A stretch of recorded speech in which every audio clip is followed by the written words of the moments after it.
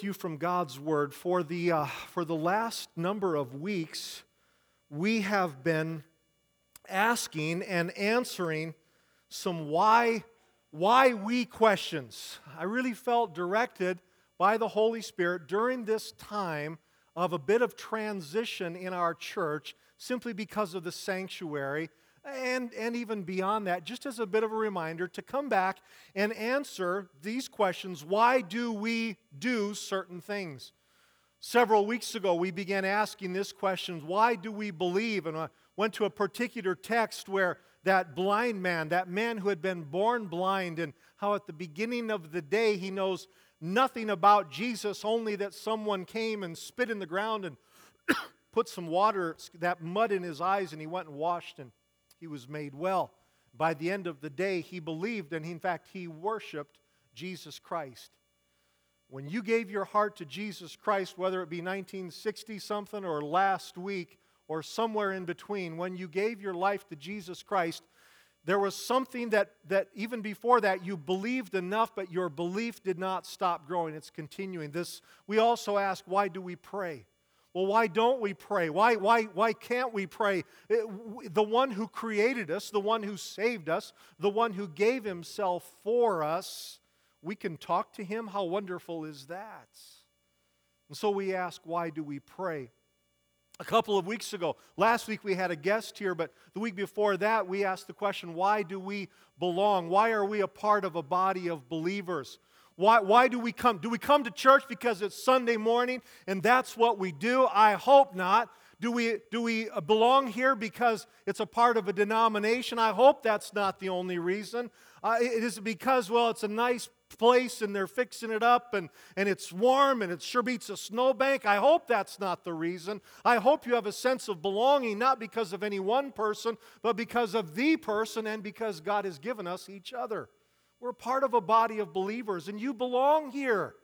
If God has directed you here, then you belong here, and we're so glad that you are here. Well, this morning, I want to look at this question, and that is, why do we serve? And there's a bit of a sequence here. Why do we believe, and then pray, and then why do we belong, and then why do we serve? What do we mean by serve? I'm talking about, why do we not just come in this place and receive, but we also give? Why do we come, and not only within this building, but why do we give of ourselves? Why do we give out? And I want you to turn in your Bibles to the book of Mark, chapter 10, if you would. And again, I encourage you to bring your Bibles. If it's paper or if it's digital, I don't care. Just bring a Bible so you can follow along, and hopefully something to take notes as well. But turn in your Bibles to Mark, chapter 10. Let me give you a little bit of setup on this text. In verses 35 and following, two of Jesus' disciples, in fact, two of those who were closest to Jesus, there were three disciples that were closer than most of the disciples. Two of those were brothers. Their names were James and John. And the Bible records here in Mark chapter 10 that they came to Jesus with a request. They very nicely, I'm sure, they asked Jesus if they could have an important position when Jesus came into his kingdom. Our guest last week referred to this text briefly. But they asked this question. They said, Jesus, when you come into your kingdom, by the way, they were thinking earthly kingdom. They were not thinking something of eternal consequence.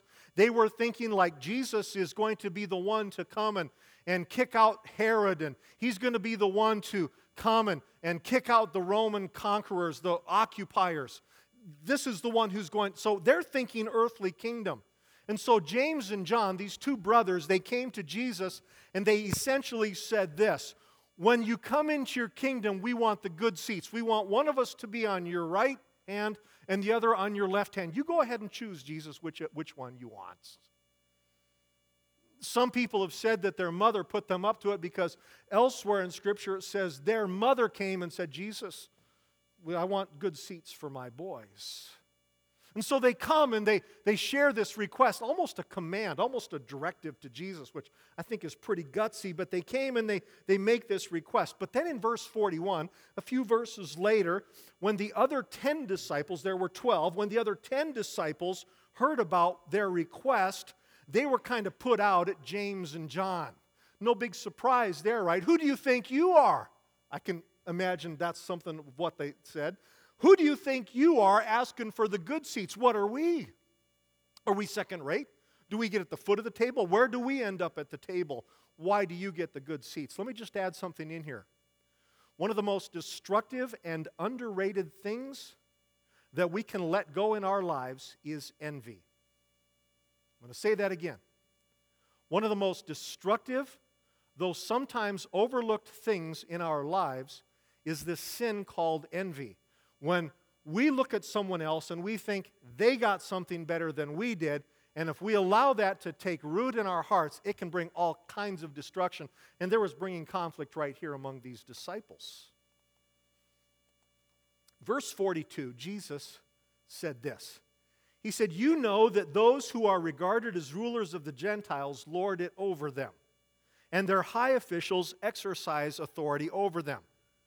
Not so with you," Jesus said, "not so with you. Instead, whoever wants to become great among you must be your servant, and whoever wants to be first must be the slave of all." Let me just hold there for a moment. Jesus here is basically, and I paraphrase here, he said, guys, you're looking at it from an earthly standpoint. You're looking at it the way that the world looks at it. You want the good seats. You want recognition. You want power. You want influence. He said, that's how the world operates. He says, but we're going to do it differently. Not so with you, he said. He said, the greatest among you will be the slave, or later on he uses the word servant. Again, whoever wants to become great among you must be your servant. Whoever wants to be first must be slave of all. And what Jesus was doing here, he was bringing in a concept that was almost so revolutionary, so contrary to the way that people thought then and now, that I don't know that they could grasp it. Now look at verse 45. The next verse says this. Jesus said this, "For even the Son of Man did not come to be served, but to serve, and to give his life as a ransom for many." Understand the whole concept here, the big picture. Jesus was, it started with these two guys saying, we want the good seats. Jesus said, guys, this is not how we're going to operate. That's how the world operates. We're going to do it differently. The most important, influential among you is going to be the one who serves the most. It's going to be the servant. It's going to be the slave. And then he brings it to himself. He uses himself as object number one, example number one. He said, even the Son of Man, referring to himself, he said, even the Son of Man did not come to be served, but to serve, and to give his life as a ransom for many. Now, I doubt that the disciples realized it at the time. I don't think that, at the time they go, oh, I get it, I understand, I know exactly what you're talking about, Jesus. I think, this is my opinion, this doesn't really record much of what they thought. I think they kind of went like this. What is he talking about? The slave, the servant becoming the greatest. What are you talking about? A ransom for many. They could not I think in retrospect, looking back years later or months later, they understood what he meant. But at this moment, it was almost too big of a thought for them. But Jesus was essentially giving them, his mission statement, his purpose in coming. That statement that you see on the screen there before you, the Son of Man did not come to be served, but to serve and to give his life as a ransom for many. That is Jesus saying, this is why I came. Maybe you're familiar with those words, and it's a very familiar statement of Jesus. Maybe you've heard them, maybe even memorized it, but you never realized that this was actually Jesus' mission statement. But it is. In 24 words, Jesus laid out why he came and why he did what he did. Two things, Jesus said. He said he came to serve, and he came to give his life as a ransom, a sacrifice for our sins. Two things, Jesus said. I came to serve, and I came to be the sacrifice. Now you understand, I'm talking some pretty big concepts here, but it's nothing that not one of us is beyond our thoughts or our understanding. You understand that if Jesus would have simply gone to the cross, and by that I don't mean to minimize it, but if all Jesus had done was to come, born as a child there in that familiar place, that familiar story of Bethlehem, had he come and then lived in absolute seclusion, holed up in a cave someplace, in absolute obscurity, just for the total of 33 years, working in his father's carpentry shop, and then within the span of just a few hours, made his way to Jerusalem, though it was more than a few hours away, but make his way to Jerusalem, declare himself, be hung on a cross, raised from the dead. If he would have done that, it would have been sufficient for our sins. Because he was and he is God. He was perfect. Had he bypassed all of the things in between and just gone to the cross, it would have been enough to forgive our sins. Jesus, by dying on the cross and being raised from the dead, paid the price for our sins. Glory to God. But he did more than that. He didn't just go to the cross, though I don't mean that in any kind of a minimizing way. With that sacrifice, he paid for our sins, but it would not have fulfilled the entirety of his mission. Because remember, he says here in Mark chapter 10, verse 45, he said, the Son of Man has come to serve. The Son of Man has not come to be served, to be ministered to, but to serve and to give his life as a ransom for many. Jesus said he also came to serve. Perhaps you've never noticed that. Perhaps you've never thought that all he really had to do was die on the cross, but he wanted to do something more. He wanted to serve. Why? To give us an example. He came to both serve and give his life as a ransom for many. From the very beginning, from the shepherds who first saw him, to the wise men who worshiped him, and to his family that wondered about him, and his cousin who later declared him, and the disciples that copied him, emulated him, the crowds that followed him, the sick and the dying who pursued him, even the religious elite who opposed him, to the worst kinds of sinners who befriended him. The Bible, in the Gospels, we see again and again how Jesus served each one of them. Each one of them. Jesus served. Every interaction in which you see Jesus meeting with someone, some of them were confrontational, some of them were comforting, some of them were teaching, some of them were extending his power. But on every occasion in which Jesus had some kind of an interaction with someone, he is serving them, even to the point of the cross. As he's hanging, as he's being nailed to the cross, he says, Father, forgive them. They don't know what they're doing. He serves them. Those people who nailed him to the cross, he served them, ministered to, extended himself to them. He's hanging on the cross. He looks down, he sees his mother, and the one disciple who showed up, John. The guy who said, give me one of the good seats. Wonder where James was that day.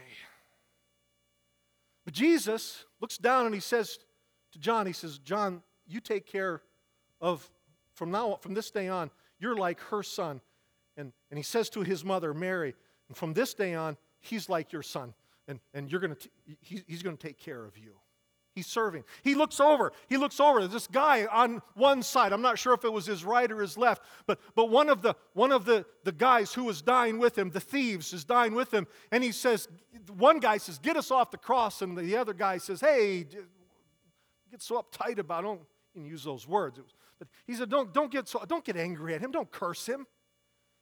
And he said, when you come into remember me when you come into, and Jesus said, I tell you this day, today you will be with me in paradise. What was Jesus doing? He was ministering. He was extending. He was serving. That's what he did. John chapter 13 was one of those times. Turn there. Turn in your Bibles to John chapter 13. It happened at what we call the Last Supper. Just before Jesus went to the cross to become that ransom for many, just hours before that, he demonstrated in a very graphic, in a very powerful way, he demonstrated his heart to serve. In verse 4 of John chapter 13, it says this: Jesus got up from the meal, took off his outer clothing, wrapped a towel around his waist. After that, he poured water into a basin and he began to wash his disciples' feet, drying them with the towel that was wrapped around him. Now, this must have shocked the disciples as Jesus, their teacher, did what servants did. Now, they remembered some months or maybe even a couple of years before what Jesus said, that he had not come to be served but to serve and to give his life as a ransom for many. I don't know if they were thinking of it at this moment, but here's what Jesus was doing. He was demonstrating that heart to serve. And with his hands, with Jesus' hands, those amazing hands that had healed and those amazing hands that had delivered people and blessed and comforted people, with those very same hands, Jesus got down and he washed those dirty, crusty, calloused feet. And he didn't do it to draw attention. I don't think Jesus got up that morning thinking, boy, I'm going to prove a point today. No, he was simply living out that mission statement, and that was to serve and to give his life. But Jesus didn't stop there, because it says that he turned it back on them. Look further down in verses 14 and 15. Jesus said this: "Now that I, your Lord and your teacher, have washed your feet, you should also wash one another's feet. I have set you an example that you should do as I have done for you." So here's Jesus. He's been walking with them, ministering with them, living with them for the better part of 3 years. And he gets down in the hours before he's to be betrayed and beaten and then crucified. And he begins to wash their feet, but it wasn't to make a point about himself. It was really to make a point about them. He says, what I have done, I want you to do. You also should wash one another's feet. Now let me tell you, folks, it wasn't about basins and water and feet. He's speaking figuratively here, though sometimes perhaps literally is appropriate. But he's talking, he says, I want you to be the servant. I'm going to set you guys out. I'm going to send you guys out, and you're going to be servants. This is how you're going to do it. You are going to serve. Well, this morning, in these times that we have together that go so quickly, in these times that we have together, we've been asking these why questions, why we questions.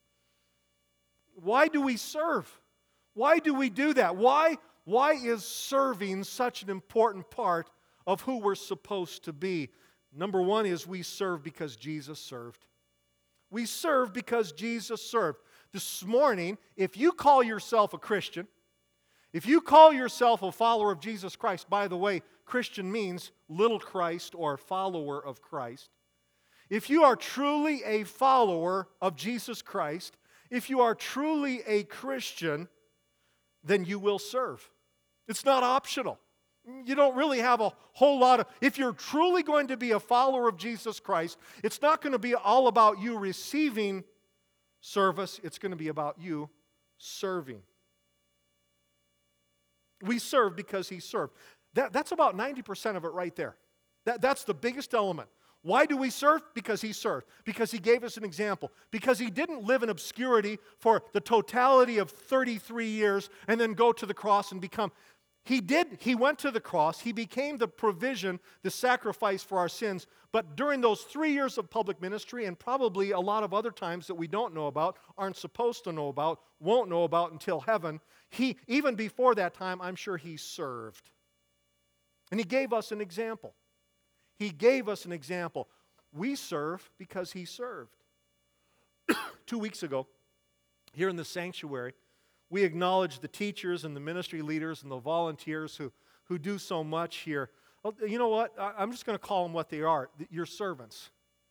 Some of you, and I know some of your story, I know how some of what you go through, and you get up earlier on Sunday and you come here and teach, and you work hard during the week, and then Wednesdays are often a very hard day, a very challenging day, and then you come here and you minister for a couple of hours to people. Or you lead a Bible study someplace, or you do something else during the week on almost a regular basis. I want to thank you as servants. Your title is bigger than teacher or ministry leader or helper. You are a servant of the Most High God, and I want to thank you for doing it.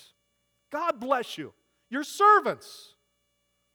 Also, 2 weeks ago tonight, we had an annual members dinner, and we elected again two new deacons, and thank God for those men who allow their names to come up and step forward. But you know what all the deacons are? They're servants. They're servants. That's what they are. I see it. What little recognition they get really doesn't amount to a whole lot. It's going to be an eternal thing. But what are they? They're servants. I want to thank the servants who serve. But thank God that servanthood goes beyond these walls. This morning I heard that the bus didn't start, and so Tim Larson went and picked up a whole bunch of people in his pickup, and his pickup probably wasn't as clean as the church van either. But you know what? That's servanthood. No one asked him to do that. He just did it. Why do we do these kinds of things? Because he gave us a great example. Serving happens beyond these walls more than within them. Last week, again, this letter that we received from O.M. Tiffany. Thank you, people who have served and ministered and prayed, and now they're calling us to come in and help with difficult situations. Glory to God. Why? Because of servants. Last week, we prayed for that team from AFA that's building that church in Nicaragua. In fact, just a couple days ago, I think Friday night, Doug Muckey sent me a picture. And let's go ahead and put that picture up there. You see that up in the upper left-hand corner, you see the team, and down below here, you see just one image of the church that they're constructing. And let me tell you something. Now, that's 6 of the guys. Romel Fortin's going to be going here in another week or so, is going to be going with another team from Fargo, but they're all from our church. But these 6 guys, listen, I've known most of those guys, with the exception of Mark on the far right. I've known all the rest of those guys for a lot of years, and I'll tell you what, not one of them is perfect. And if you're related to one of them, you can say, amen. They're not perfect. They don't have it all together, but they're servants. They're taking time away from their jobs. They're taking times away from their families. They're at a lot of their own expense. They're going down there, and what are they doing? Why? Because Jesus served, they're serving. Some of you do so much beyond these walls. Some of you, God has moved on your heart to do things that I could never announce because I don't know about them. But you're serving because Jesus served, and He put it on your heart to serve. So this morning, you want to be like Jesus? I mean, people, do you want to be like Jesus? Well, everybody, any Christian will say, yeah, I want to be like Jesus. Well, then serve. Then wash somebody's feet. Not literally, but do the difficult thing. Do the thing that is unexpected.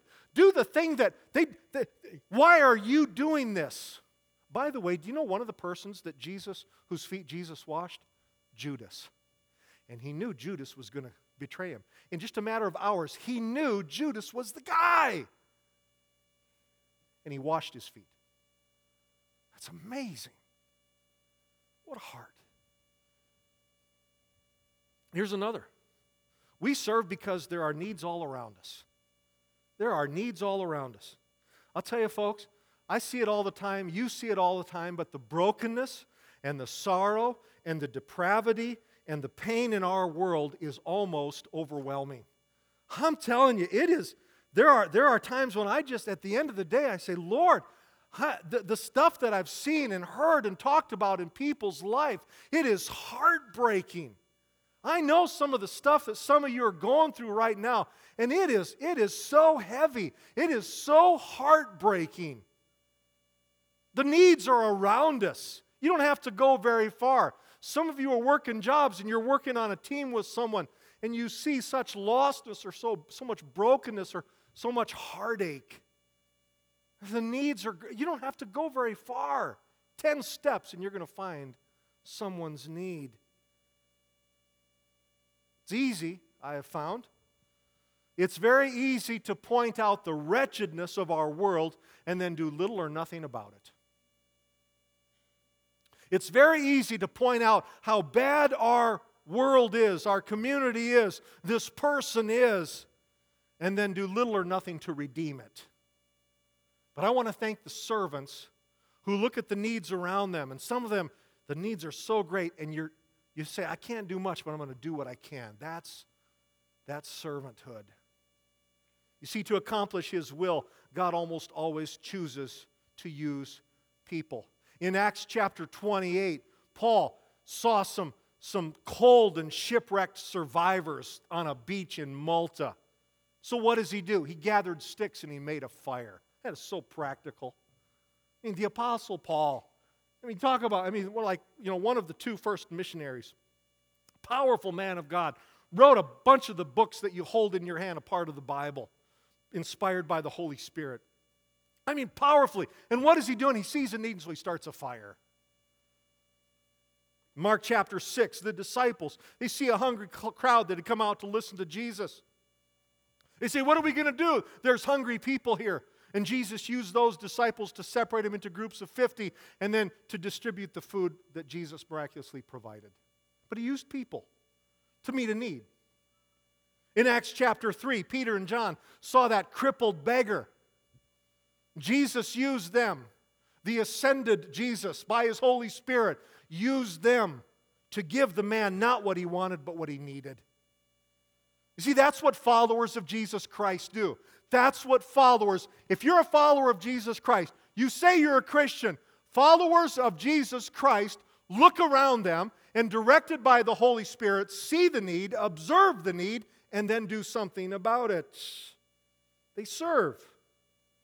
This morning, at the close of our time, we're going to pray that God will help us, supernaturally help us, so that our eyes are opened, so that when we see the need, we also, in that moment, realize we have a part in meeting the need.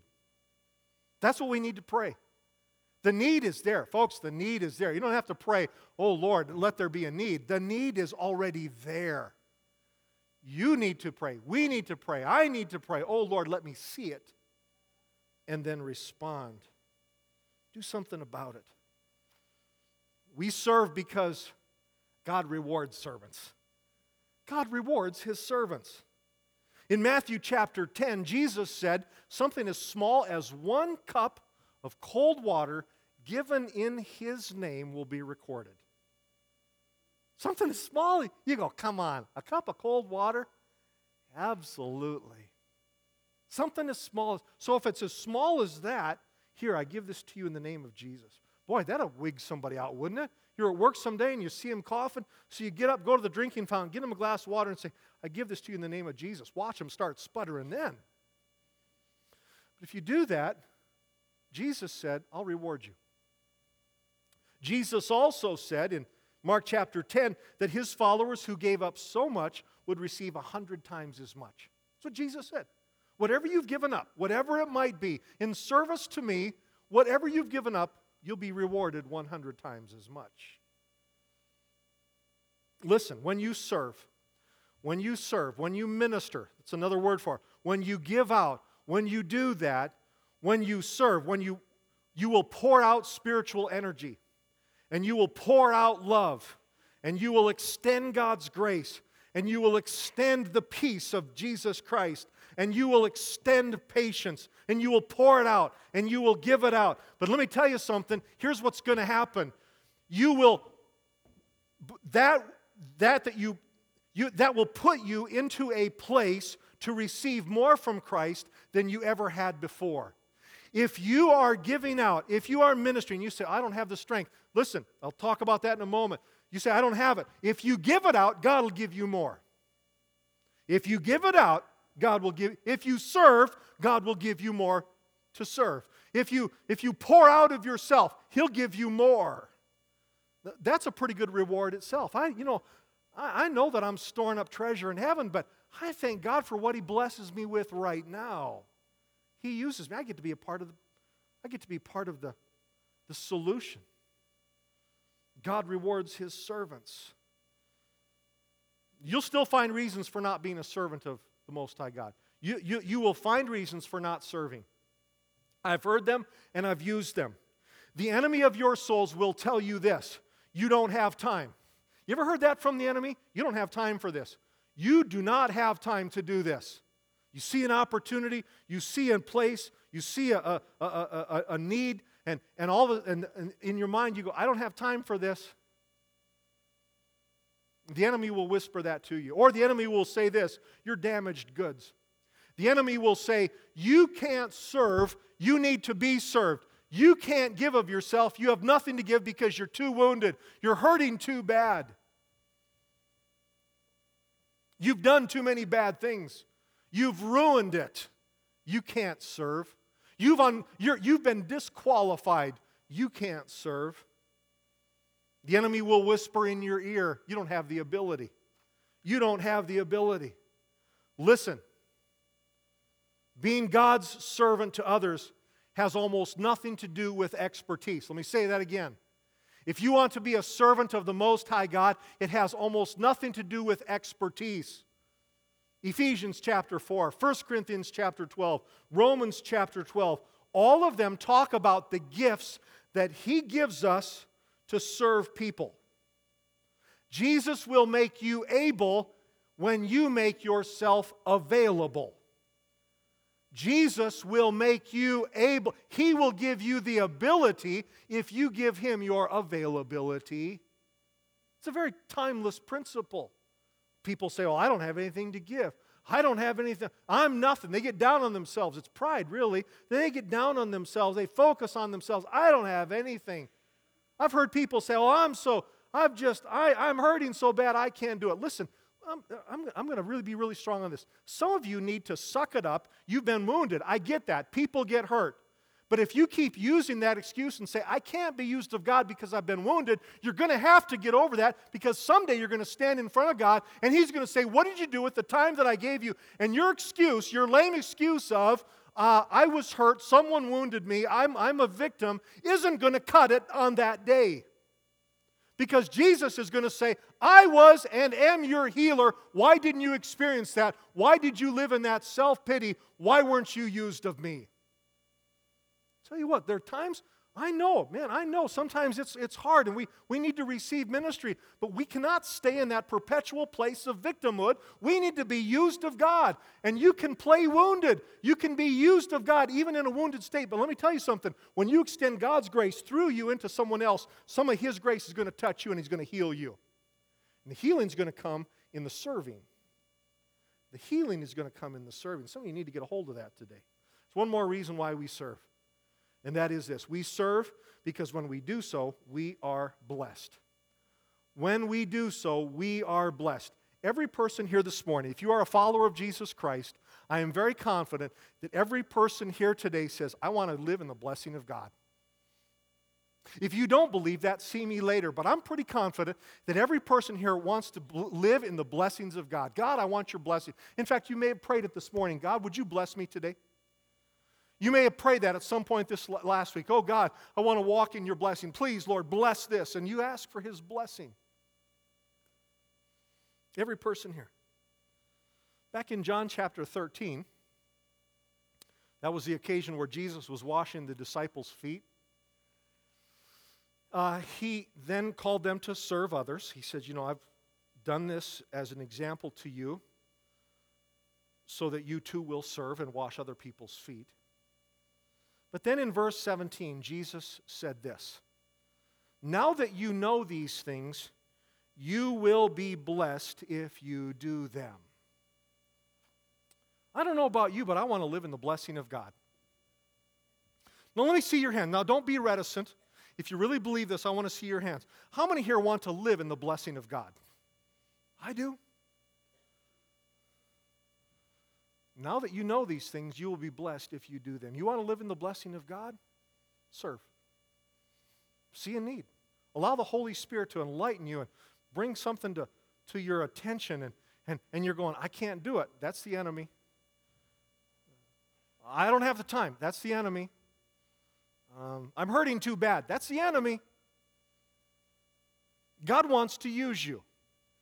And when He uses you, because you know these things, if you do them, it's conditional, you will be blessed. His words, not mine. So whose feet are you going to wash?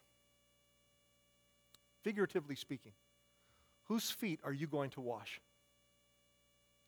What person in the next couple of days or few weeks is the Lord going to bring into your life or has already brought into your life or has already placed before you and He's just waiting for a response? Whose feet will you wash? I'm going to give you a heads up on something. They will come at an inopportune time. It will not come at a good time. It will come when the stress level is here, not here. It's going to come when the available time is here, not here. It will come at an inopportune time, and it will be difficult. But this is my prayer, that when that opportunity is placed before you, the Holy Spirit brings back this time, and you say, Lord, I ask to be your servant. Whose feet will you wash? By the way, you may also be tempted in that moment to think they don't deserve it. They don't deserve it. That person does not deserve my service. I will wash anyone else's feet, but not that person's feet. I will not minister to that person. It may be that person. Whose feet will you wash? You will think that you don't have the time or the ability or the energy to serve. But whose feet will you wash? For you understand, as a follower of Jesus Christ, you were made to serve. Jesus said, the Son of Man did not come to be served, but to serve, and to give His life as a ransom for many. You and I cannot say the entirety of that verse, because only one could be the ransom for many. But we can declare the first part of it. He gave us the example. He gave us the example on so many occasions. Will you serve? Will you be in that moment? In that moment, and it's going to come. Because if you pray it today, I promise you it's going to come. He's looking for people who are willing to serve. When it comes, whose feet will you wash? Would you bow your heads with me, please? Come to a very holy moment, for it is an opportunity for you to respond to the ways in which the Holy Spirit has spoken to you through this message. For you to bypass this and to ignore this would be as wrong as it would be for me, for the Holy Spirit, when He directs me to preach this, to ignore it and say, no, I won't. Now the responsibility is upon you. Whose feet will you wash?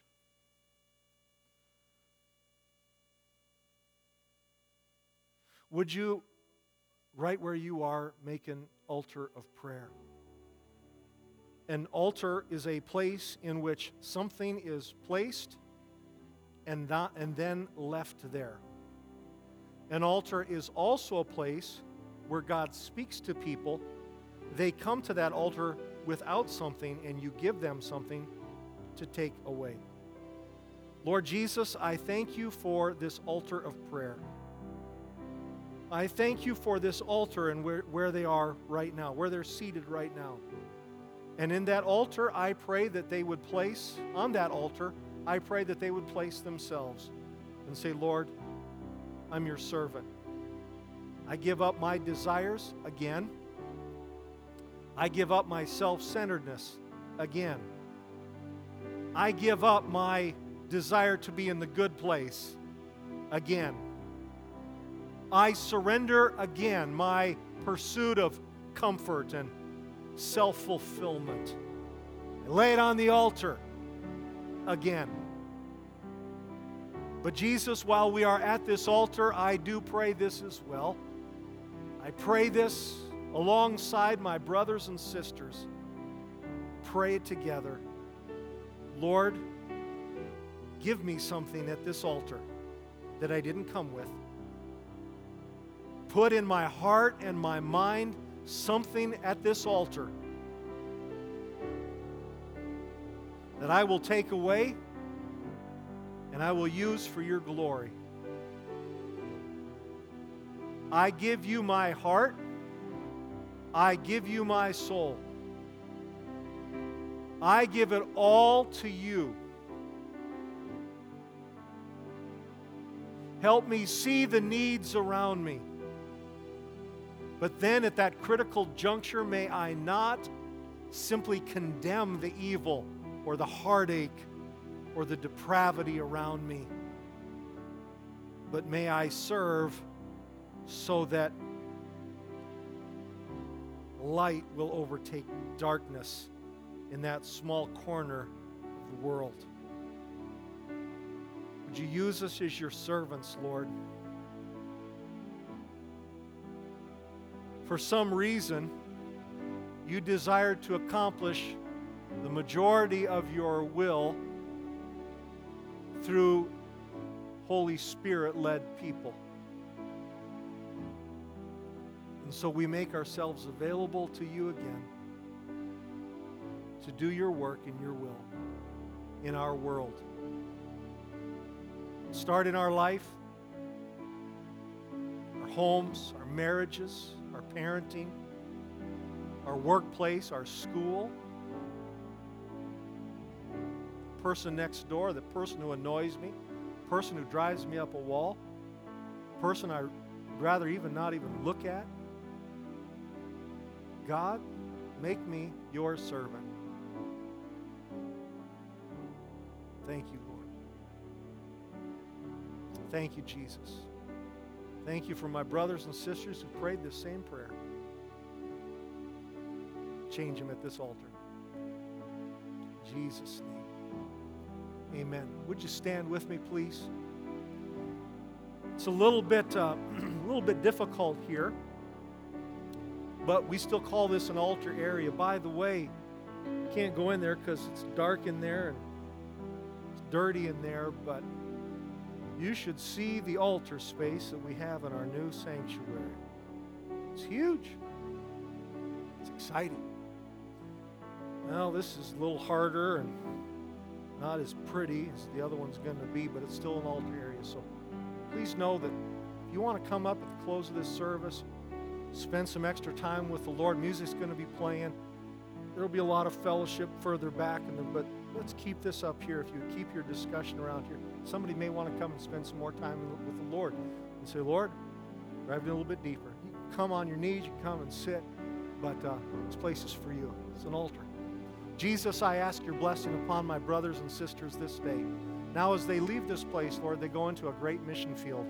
It's called Aberdeen. It's called Redfield. It's called Millet. It's called Leola. It's called Ellendale. It's called Frederick. It's called Groton. It's called Ipswich. And it's called a lot of different places in between. But Jesus, wherever it is, Lord, it's a harvest field where we've been called to as servants. Help us to do your work and your will there. Make us into the servants. Oh, we'll never be quite like you, but Jesus, would you make us more like you? And in that process, make us servants. In Jesus' name, amen. God bless you this morning. Again, these altars are open.